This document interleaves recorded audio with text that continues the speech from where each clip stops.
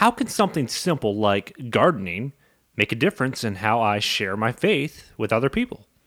We're going to talk about that next on the Monday Christian Podcast.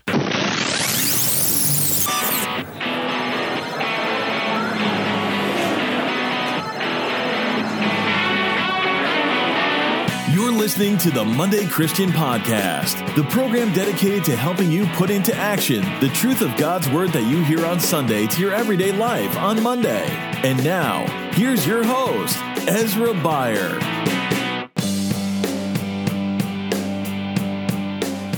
Well, hey there, welcome to another edition of the Monday Christian Podcast. And as we get into these summer months, finally, up in Canada here, or Toronto where I'm at, we're finally getting rid of our snow, so that's a good thing.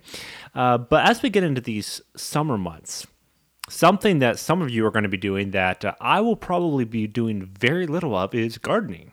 And so this topic that we're going to cover today is a little bit out of my league, but I wanted to bring on my friend Justin Jones, who is a pastor on staff at Eastern Hills Wesleyan Church. I've gotten to know him just a little bit over the last little while. He's written a new book called Seed Life, and he talks about just the comparison between gardening and the seeds that we sow in a physical reality and how that compares to the spiritual sense. So if you're a gardener, or someone who's kind of interested in this topic, I think you'll find this conversation today really interesting, and it might give you some fresh purpose and meaning as you go out into the backyard and till or use a rake or whatever it is that you do, whether you're on a tractor or whatever it is. I just hope that this conversation is helpful. So let's go ahead and get into that right now.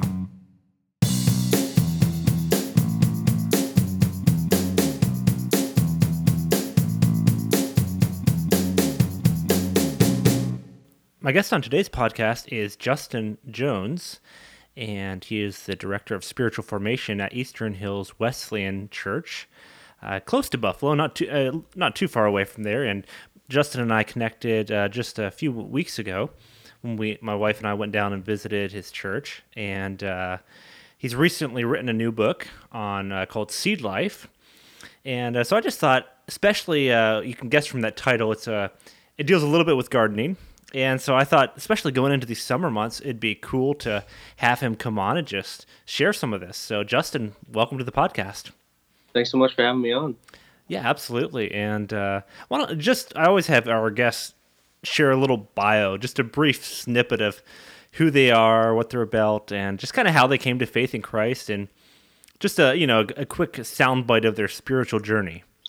For sure, yeah. So I grew up on southern Pennsylvania, and I grew up in a pastor's home, and was in a couple different churches, and one large church in particular in southern Pennsylvania with my dad as I grew up, and so got to observe ministry there. I came to faith that they said at 3 years old I was walking around at weddings, like holding my Bible upside down, preaching heresy to people, but I kind of always thought I would get into ministry and stuff like that. You didn't have your theology all lined up at that point, eh? Yeah, I had some work to do for sure, but but I came to know Christ at a young age, 5 or 6, and but my journey took a couple turns where really just dealing with like the reasoning aspect of it, and so when I was in junior high, just dealing with some questions of doubt, but I think what that did is help bolster me into really taking my faith on as my own, and so, it was a difficult time in my faith journey, but I think it helped me to really establish my own faith there. And then as I got towards college, felt like I was called to ministry. And finally, around my freshman year, really felt a serious call to ministry for intellectual justice and helping people be freed from lies. And so been here in Buffalo for about 10 years now as a pastor. I did college ministry for a while. And about 3 years now, I've been doing spiritual formation at the church and some strategic things just to help the church run effectively and stuff. So I'm just curious, being in Buffalo, some of the people listening might be curious, what's the spiritual climate around that area? Have you found it, because you've lived in Pennsylvania, I think in Indiana as well, is that right? Yeah, lived in Indiana for a couple of years, yep. How does it differ from, I know it's different than Toronto a little bit, what's the spiritual climate like around there? I was kind of surprised when I moved here that when I grew up in Pennsylvania, I would say at least the area of Pennsylvania I was in, and Indiana, especially Indiana, felt a little bit more like the Bible Belt. There was more of an openness to Christianity. And moving to Buffalo, I kind of, I don't know, I kind of assumed that things weren't going to be as kind of open, and that there would be some resistance. And there definitely is. A lot of people around here, between the weather and the Bills being so bad for so long, they Yeah, exactly. a lot there, and ups and the downs. Sabres too. I'm a hockey fan, so I got to throw them in And too. the Sabres too, for sure. Yeah. So between those three things, like there's a lot of ups and downs and kind of low points in people and a lot of depression. But surprisingly, moving here, there's really been an awakening here in the past 10, 15 years of just different churches and different ministries just seeing God do some really cool stuff. So although there's more of a resistance to the gospel kind of up front, God's been uniting the churches. We actually had a thing probably 5 or 6 years ago now where we had 100 and some different churches gather downtown as kind of a sign of unity and pursuing of the gospel. So there's kind of like an awakening in some of the churches here, which is really cool. Yeah, that's really exciting. Yeah. That's neat. Well, let's get into your book here. And I'll be honest, you're touching on a topic that some in our audience might get, but I do not. So, how did you first get into gardening, and how did that all come about?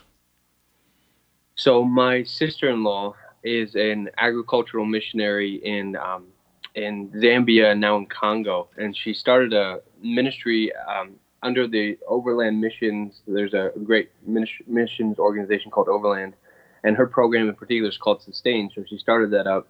She's developed it now into at least several different countries where it's ministering to. But in the times I got to talk to her, I never grew anything growing up. Like I never really had that opportunity. I just didn't take that opportunity, So I had no idea what any gardening stuff was all about until I met her.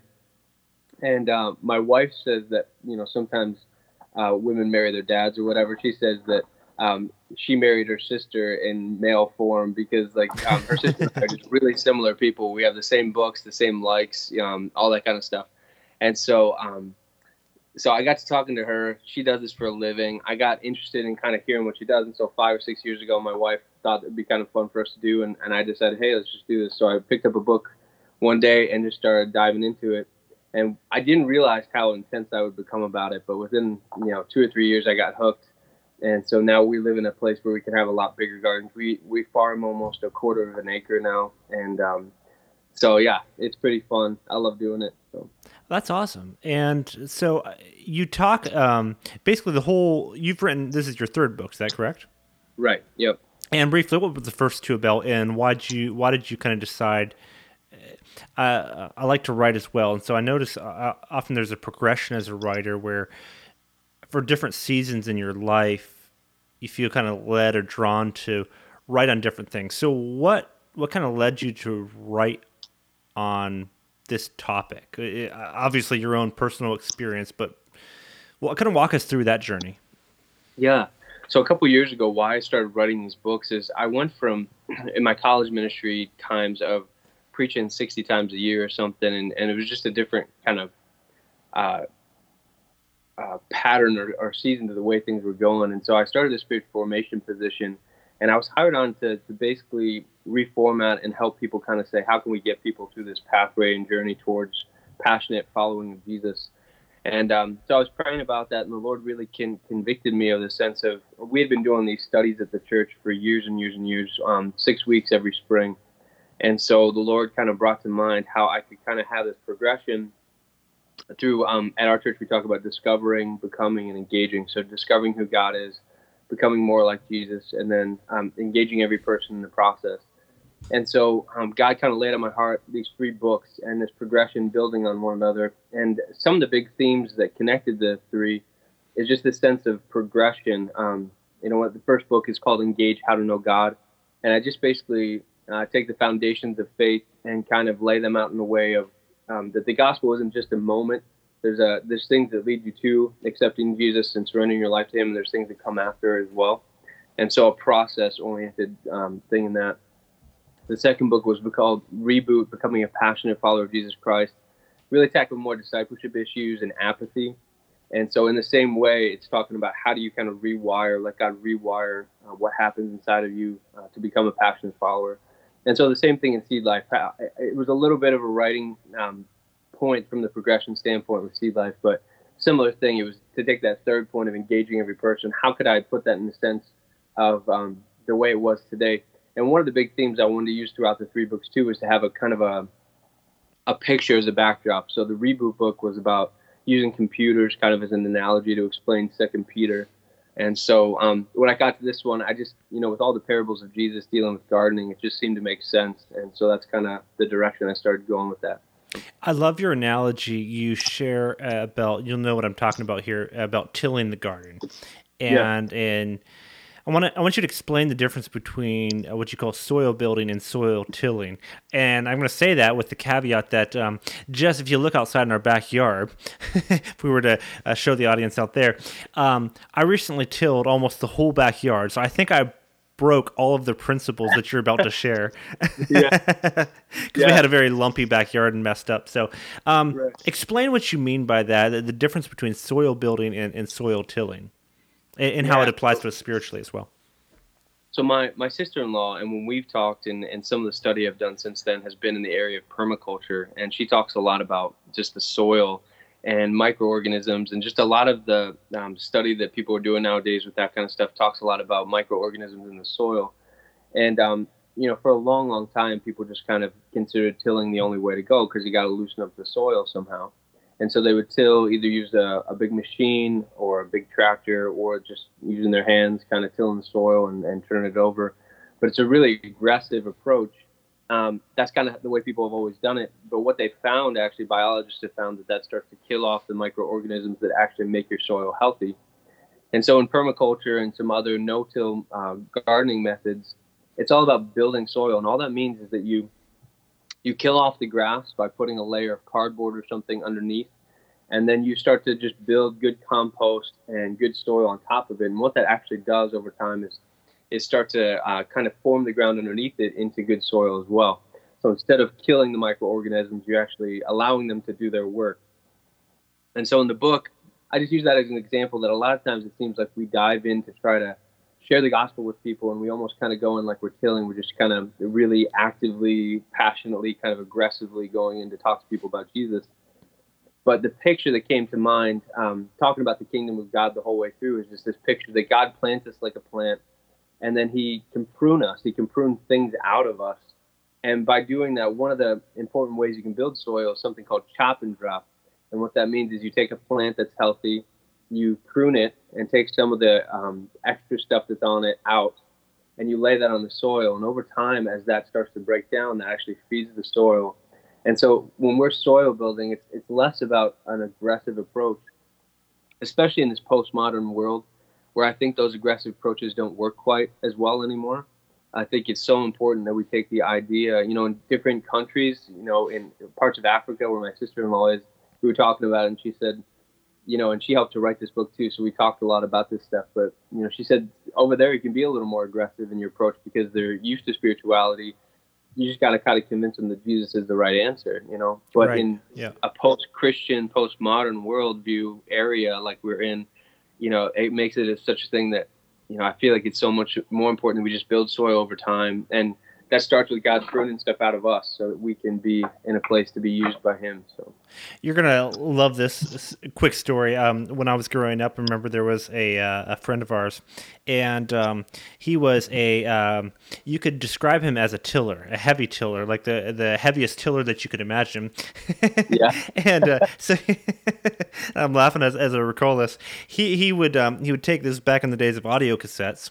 He would go into like I guess Radio Shack type of stores and find a cassette player, and he would put about maybe 30 seconds of dry audio, walk out of the store, and leave it with him preaching the gospel on the cassette player for everyone else in the store to hear. Yeah. So I was like, that is a very aggressive way of preaching the gospel. Not the boldest way, I have to admit, but so that would be. I'm guessing that's the opposite of the way you're teaching here. Exactly. Yeah.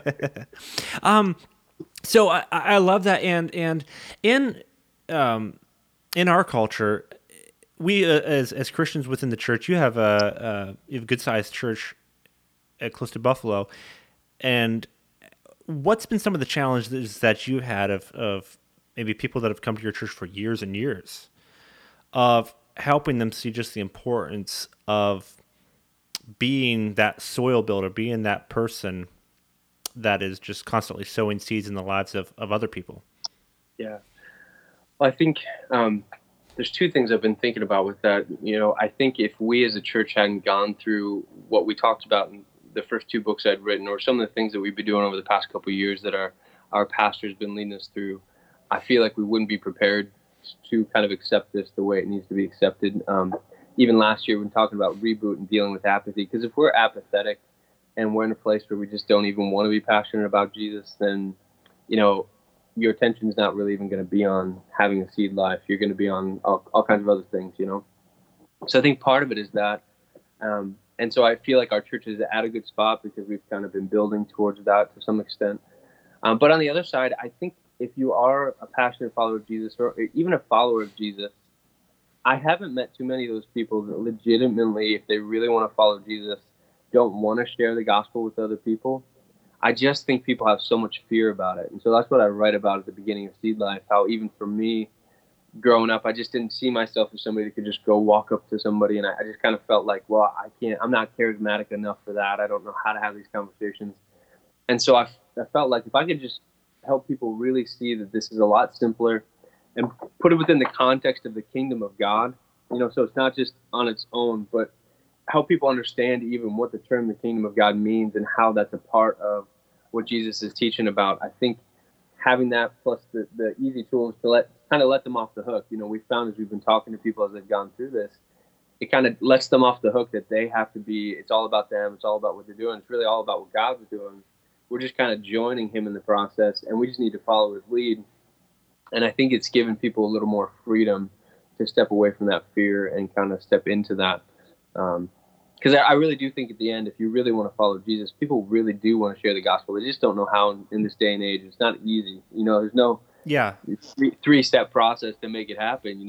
It takes an intentional, constant, everyday kind of lifestyle to do that, So I'm putting you on the spot, but if you can, give me an example or two of someone in your church that has put that into practice in just kind of illustrates what you're talking about, whether they're on a specific field of industry and they're able to just throughout the course of their workday, or maybe it's, give us an example if you can there.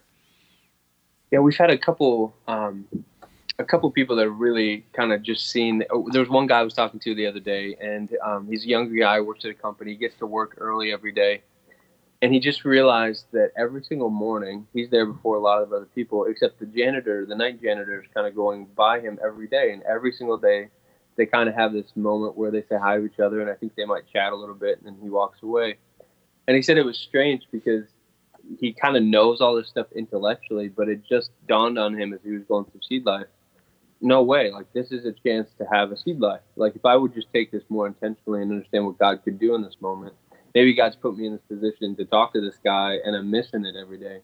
And so it's a chance for him to see that differently. Also, there's been a guy in our small group that that is part of Homeland Security, and so he's got some, like, he's one of those guys that every time we're talking, I kind of want to be like, dude, what do you do? And they give you so much because he's doing all this other stuff. But he's been talking about, ways that he wants to change some of the ways he does things at work, to change how he has to interrogate people and different stuff like that. And talking to his boss and then talking to some of the young guys around him, he's just been passing on stuff constantly. It kind of gave him a freedom to talk to his boss about some issues, and his boss kind of heard about the Lord through that. And then some of the other friends there were able to see that as he kind of passed on books to them and other resources. So it's been really cool.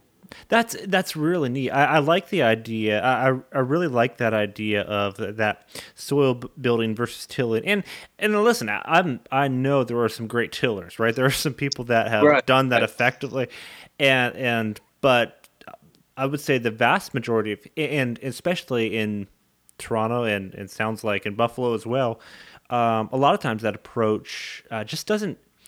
doesn't go anywhere. You kind of drop a landmine on someone, you walk away, Right. and nothing, no relationship is really established, and so it's tough to see much traction. You get into okay, so we're going to go out of my league here, so I'm going to have to stick close to my notes for this next section here.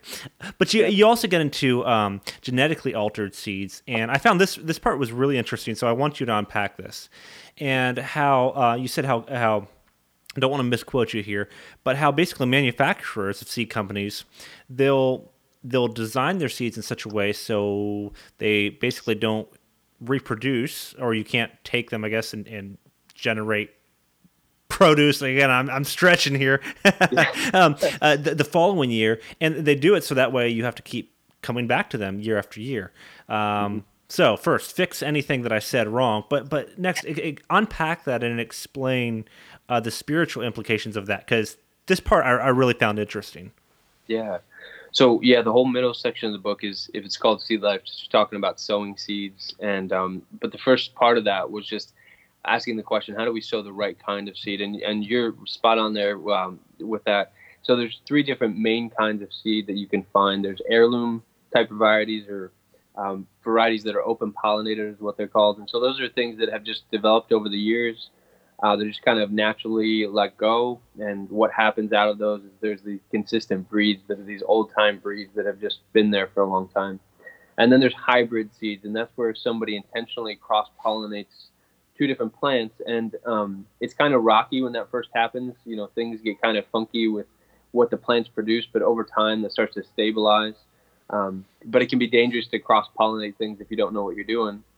And then there's genetically modified plants, which a lot of our corn crops, soybean crops, a lot of things that major farmers do are GMO crops and genetically modified, and they actually put a kill switch. So they develop, they deal with the genes, go to the genetic level, put all kinds of stuff in, and generally what they're doing is they're trying to produce plants that don't die when you spray them with really harsh chemicals. And so everything else dies, but the plant itself doesn't. But one of the things they do too, just to make money, is that they put a kill switch in it, basically, that says that it will never reproduce after one season. So back in the day, farmers, they would grow corn, and then they just harvest some of their own corn and plant that again by just collecting the seed and replanting it. This makes it so they have to go back to the company every single year for that seed. Which is so sneaky. I know, yeah, for sure. Yeah. For sure. It just seems wrong, right? You know, 'cause God gave us these plants to be generating of seeds, you know? And so that's why people have some issues with GMO. But I compare that to how I see a lot of things in the church too, or when we're trying to sow the gospel into people's lives, that sometimes we have cross-pollinated seed. And so the heirloom or open-pollinated is more like just the gospel, just the straight-up gospel. But this cross-pollinated is saying that a lot of times what we do is we take Jesus plus something, you know, Jesus plus positive thinking, or Jesus plus legalism, or just almost anything, you know, Jesus plus the idol that I'm dealing with, or whatever. And we don't realize that actually, as we're sowing that seed into other people, we're kind of saying, yeah, follow Jesus plus follow this other thing. We think we're passing on the real gospel, but it's skewing things for people, and it's hard for them to see. And then I talk about GMO faith, or GMO seeds that we plant, just being those things where I use the term goals-based moralistic opinions. And I think there's so many churches and so many places that out of what they feel like is a good heart, because they're really trying to relate to culture, all that faith boils down to for them in the end is just this goals-based moralistic opinions that it's not what about God saying, it's about my own opinions. It's just about being a good person.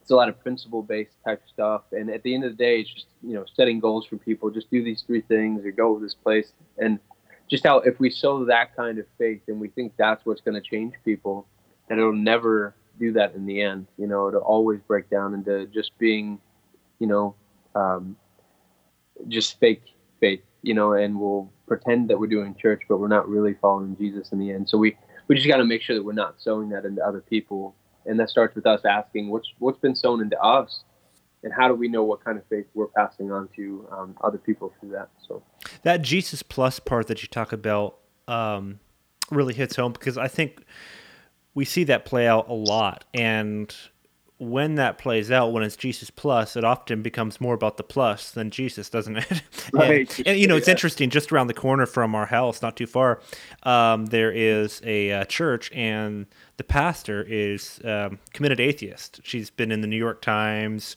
It made a lot of headlines in Canada. Open atheist, but it's a church, and I've often joked, and I've said, you know what? She is actually a little bit more honest than some other pastors who basically and some other Christians who basically settle for something that is very, very different than the gospel presented in Scripture. And okay, so when you talk about that and that this Jesus plus life cycle, what are some of the pitfalls that are easy for Christians to fall into? You talked about Jesus plus. I think in your book you talked about Jesus plus politics is one of them. Jesus, there's so many different things. What are some pitfalls that we need to avoid as Christians? In sharing that seed, you mean? Yeah, just in terms of making sure that we don't fall into that trap of going to Jesus plus something else. Yeah, I think one of the first things we got to look at is just to say what was sown into us. I think there's power in us remembering our spiritual journey and just thinking back, not in a negative or skeptical way necessarily, but just saying like, what was sown into me? Because I think all of us, we had people that were well-meaning that sowed faith into us, and we just got to understand like what was coming into us at that point, and did we go back then and test what was given to us? Because I think a lot of times what people end up doing is just taking what was given to them and passing it on without thinking about it. And I think that's a lot of times where we get into Jesus plus legalism in particular, or Jesus plus politics, or things like that, where there's a sense in which, well, that's just how it always has been, and that's just what it is, right? So, because I saw my parents, my grandparents, or I saw my church growing up be like this, I was talking to a guy a couple weeks ago that he was part of a very distinct kind of discipleship, almost like a cult kind of thing. And so trying to figure out, okay, so what was sown into you at that point? What's the good stuff and maybe what's not so good stuff? What's the plus that you need to get rid of? So I think part of it is that. And I think the other part is just looking at what are we giving our hearts to in idolatry? Because at the end of the day, I mean, the ways that we kind of give our hearts to things instead of Jesus, asking the question, like, am I willing to offer this to God? Or is this more important? Some people get so passionate about politics to the extent that, if Jesus would tell them to vote for a different person or do something different, that, that would just be, they would say, no, of course not, And so asking those tough questions of saying, like, is this more about what Jesus wants, or is this more about just what I want, or I feel like is most important? I think can be an important way to go to think about it. Talk about sharing the gospel in relation to seed sowing in the lives of other people.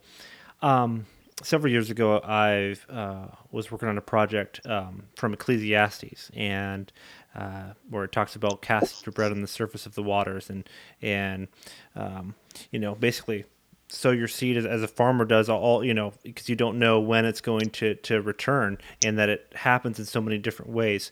I think as Christians, I think in your book you agree with this, that we struggle to sow a lot of seed, and so as a result we struggle to reap the harvest from that. Mm-hmm. What do you envision? Like, if someone were to say, hey, okay, so what's a typical, I know this would be so different for so many different people, but what's a typical seed life look like Monday through Friday? How would you envision that? Yeah. I don't feel like this happened as much with the other books, but for this one, there was one particular part of this book that was just, I was so excited to write, and a handful of pages right in the middle of the book that had to do with kingdom potential, and just talking about sowing enough seed. I give the example in there that if we took what our lives are normally like, where we occasionally sow a seed here or there, when you ask a normal person that comes to church, like, when's the last time you shared your faith with somebody or just talked to somebody about something that would lead to faith? And they're like, well, 4 or 5 years ago, that one conversation seemed to come up, And if we took that and applied it to the idea of seed sowing in a garden, or a farm, and we were just the farmhand that said like, wow, this farm is really not productive, but you're not actually out there sowing seeds. Like that's not. It would be a much more um, physically, we'd be like, that's just silly. Like, why would we do that? And so I talk in there about how we just have to think about kingdom potential, about the fact that every single moment we have the chance to either direct somebody's attention towards Jesus or away from Jesus. And if we thought about it like that, then a normal Monday through Friday is just saying, as I wake up, God, I'm so thankful I'm part of your kingdom today, that I get to be part of your kingdom work. I get to, as 1 Corinthians 3 says, that we get to be co-workers with God. Like, I get to work alongside you today. So I just want to follow your lead. So you let me know where you want me to minister to somebody.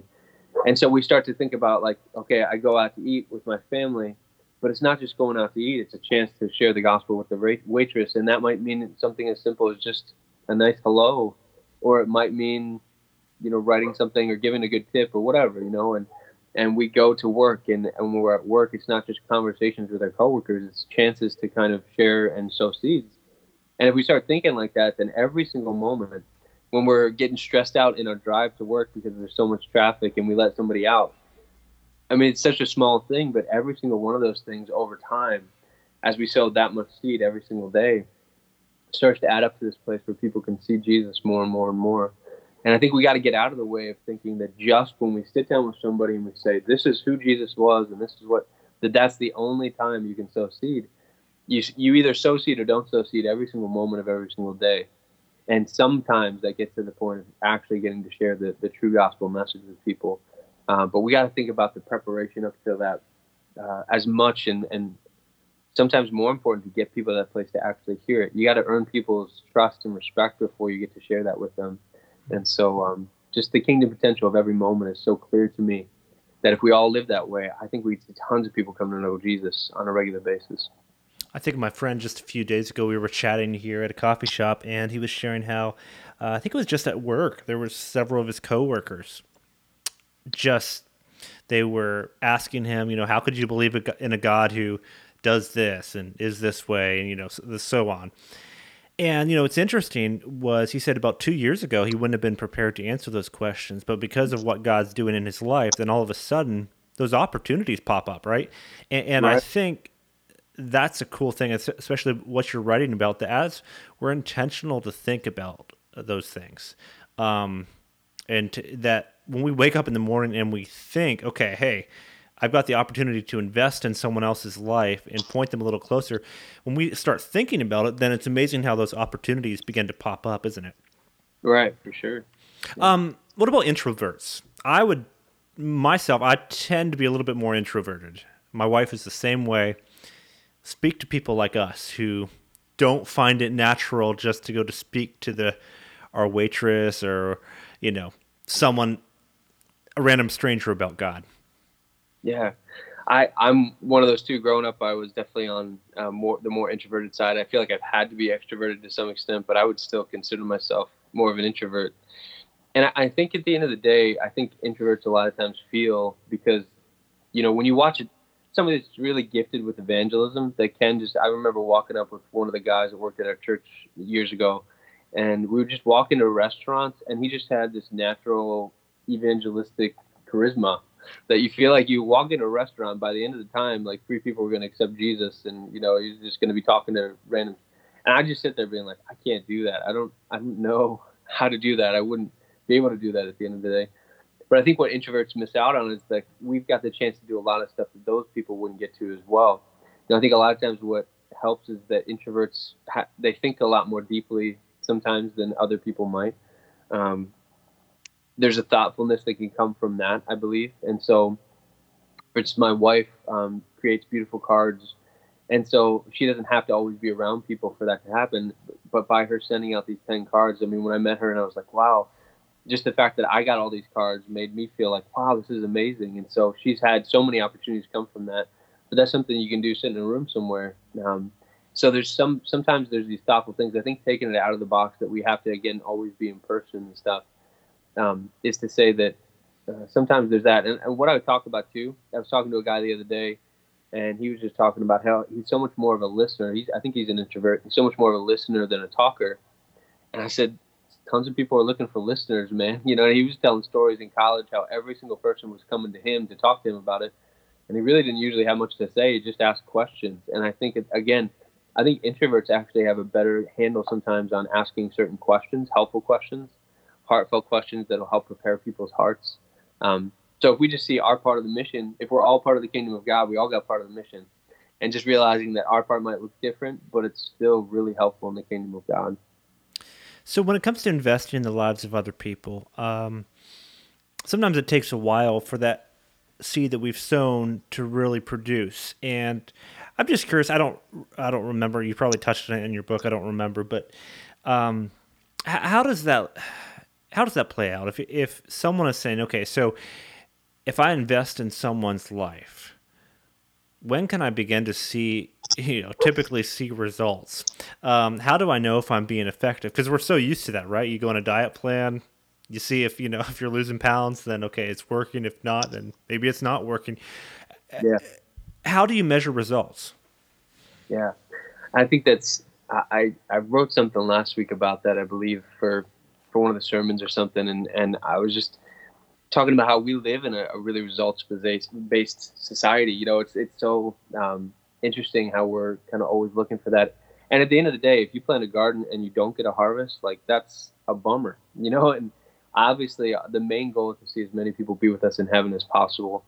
But I think some of the things that happen is when we're so focused on the results. One of the themes I tried to get across in the book, that if we think about this in the context of the kingdom of God and with the kingdom mindset, that at the end of the day, it's always God's job to save people. Like, we can't do it. And so when we think about it that way, that he's the one that actually does that work, the only thing that we can do as his co-workers is really just to set up the environment in the way it can best happen. And so all we can do is to build soil. I talk about the three things: soil building, seed sowing, and sun sharing. And if we just do those three things over time, we might not.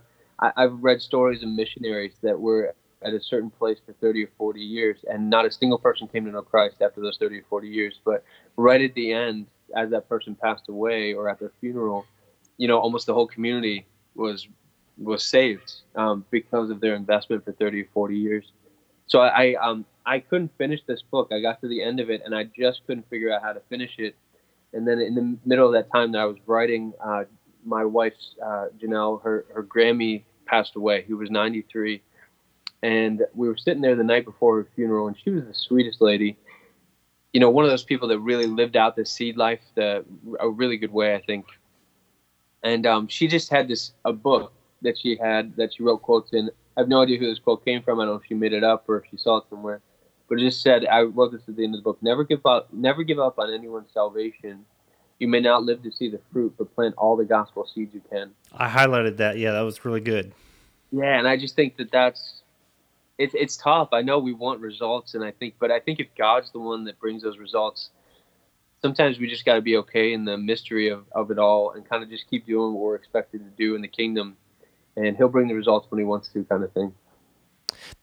And really, it's a big act of faith, isn't it, to trust God with those results? Like, that's a tremendous, especially for people that are performance results oriented. That is a huge act of faith to trust that ultimately the results are up to God, isn't it? Right. Yeah. Well, hey, go ahead. Oh, sorry. And just to realize that, like, there are times that we're maybe not doing it the best we could. So that's to me the struggle too, in my own soul, in my own heart, my own life is, you want to be doing it the way God wants you to do it. And sometimes, like, if you don't see the results for a while, it's like, wait a second, is this really working? Like, am I doing something wrong? And so I think that is hard. I think it's why we always got to be so close to the heart of God and just keep asking him, because I think he's faithful to give those answers to us, But well, that's good stuff. Hey, where can people get the book? If you go on Amazon, just look up Seed Life, Engaging Every Person with a Kingdom Mindset. I've got it on there through paperback and Kindle. If you buy the paperback, you can actually get the Kindle for free. Dude, I just bought the Kindle, so man, I should have done that. Yeah, yeah, bummer. Yeah. Okay, great. So Amazon, any website or anything like that? On our church website, I think you can get access to those, and we have a bunch of videos on our Facebook page. If you go to Eastern Hills Church Facebook page, we've got some videos on there that you can check out as well. Okay. Justin, thank you so much for taking some time today. Yeah, thanks so much for having me. Appreciate it. Well, there you have it. And as I mentioned earlier when I was chatting with Justin, I love that illustration that he gives in the beginning of not just being someone who tills the ground, but someone who is like, creating that soil and in creating that culture where when we're around our friends is not just necessarily about preaching the gospel to them as it is getting involved in their lives, living with them. And there's that dual thing where, yes, we share the gospel, absolutely, but then we also take part in their lives where we get to know them, get to know their ideas and likes and interests. And just love what Justin had to share. And if you want to check out more of his resources, get his book on Amazon. But until next time, my name's Ezra Beyer. Thanks so much for listening to this podcast. You've been listening to the Monday Christian Podcast, the program that helps you put into action the truth of God's Word that you hear on Sunday to your everyday life on Monday.